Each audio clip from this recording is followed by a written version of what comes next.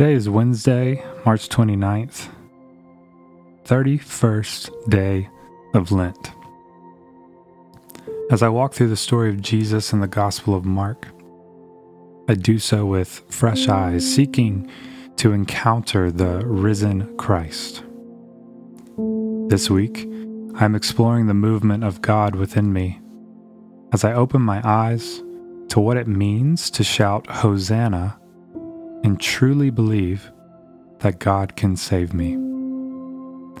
In this moment, I pause to quiet the commotion of my mind.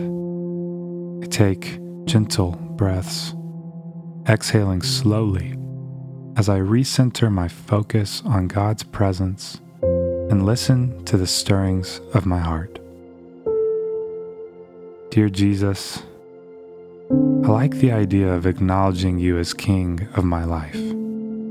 However, I wrestle with giving you control. Show me how to fully entrust my life to you.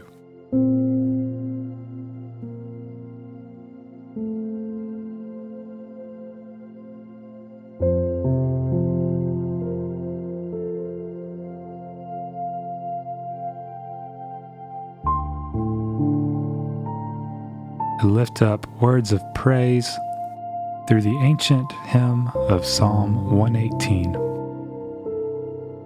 Out of my distress I called on the Lord. The Lord answered me and set me in a broad place. With the Lord on my side, I do not fear. What can mortals do to me? The Lord is on my side to help me.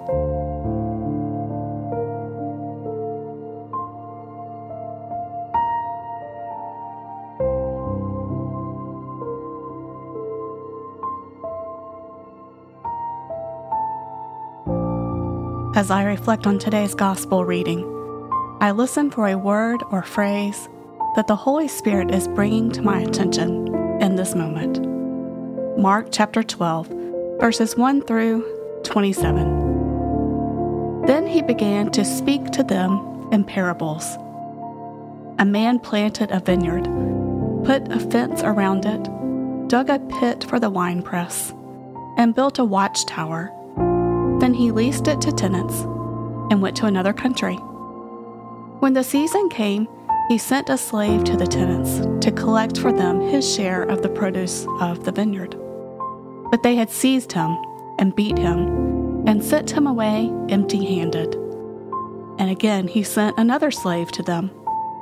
This one they beat over the head and insulted. Then he sent another, and that one they killed. And so it was with many others. Some they beat, and others they killed. He had still one other, a beloved son. Finally he sent to them, saying, "They will respect my son." But those tenants said to one another, "This is the heir. Come, let us kill him, and the inheritance will be ours." So they seized him, killed him, and threw him out of the vineyard. What then will the owner of the vineyard do? Will he come and destroy the tenants and give the vineyard to others? Have you not read the scripture?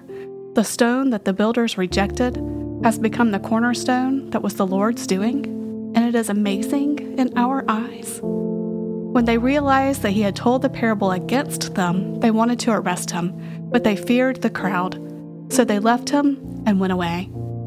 Then they sent to him some Pharisees and some Herodians to trap him in what he said. And they came and they said to him, "Teacher, we know that you are sincere and show difference for no one, for you do not regard people with partiality, but teach the way of God in accordance with truth. Is it lawful to pay taxes to the emperor or not? Should we pay them or should we not?" But knowing their hypocrisy, he said to them, "Why are you putting me to the test? Bring me a denarius and let me see it." And they brought one, and he said to them, "Whose head is this, and whose title?" They answered, "The emperor's."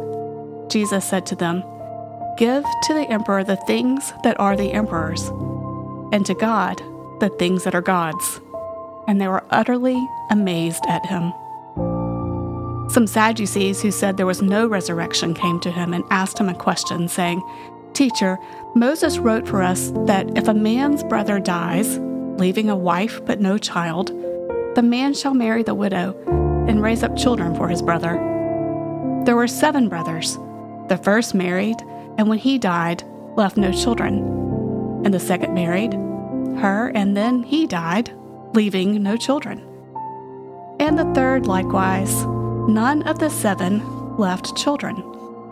Last of all, the woman herself died. In the resurrection, whose wife shall she be? For the 7 had married her." Jesus said to them, "Is not this the reason you are wrong, that you neither know Scriptures nor the power of God? For when they rise from the dead, neither they marry nor are given in marriage, but they're like angels in heaven. For as the dead being raised, have you not read in the book of Moses, in the story about the bush, how God said to him, 'I am the God of Abraham, the God of Isaac, and the God of Jacob'? He is God not of the dead, but of the living. You are quite wrong."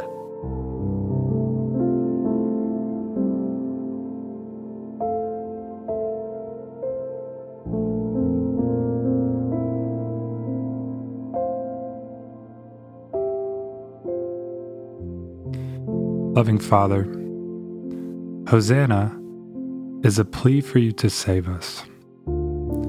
Sometimes I shout Hosanna, and other times it comes as a whisper. Help me to rest in knowing that you are my Lord, my Savior, my healer, and my friend. Amen.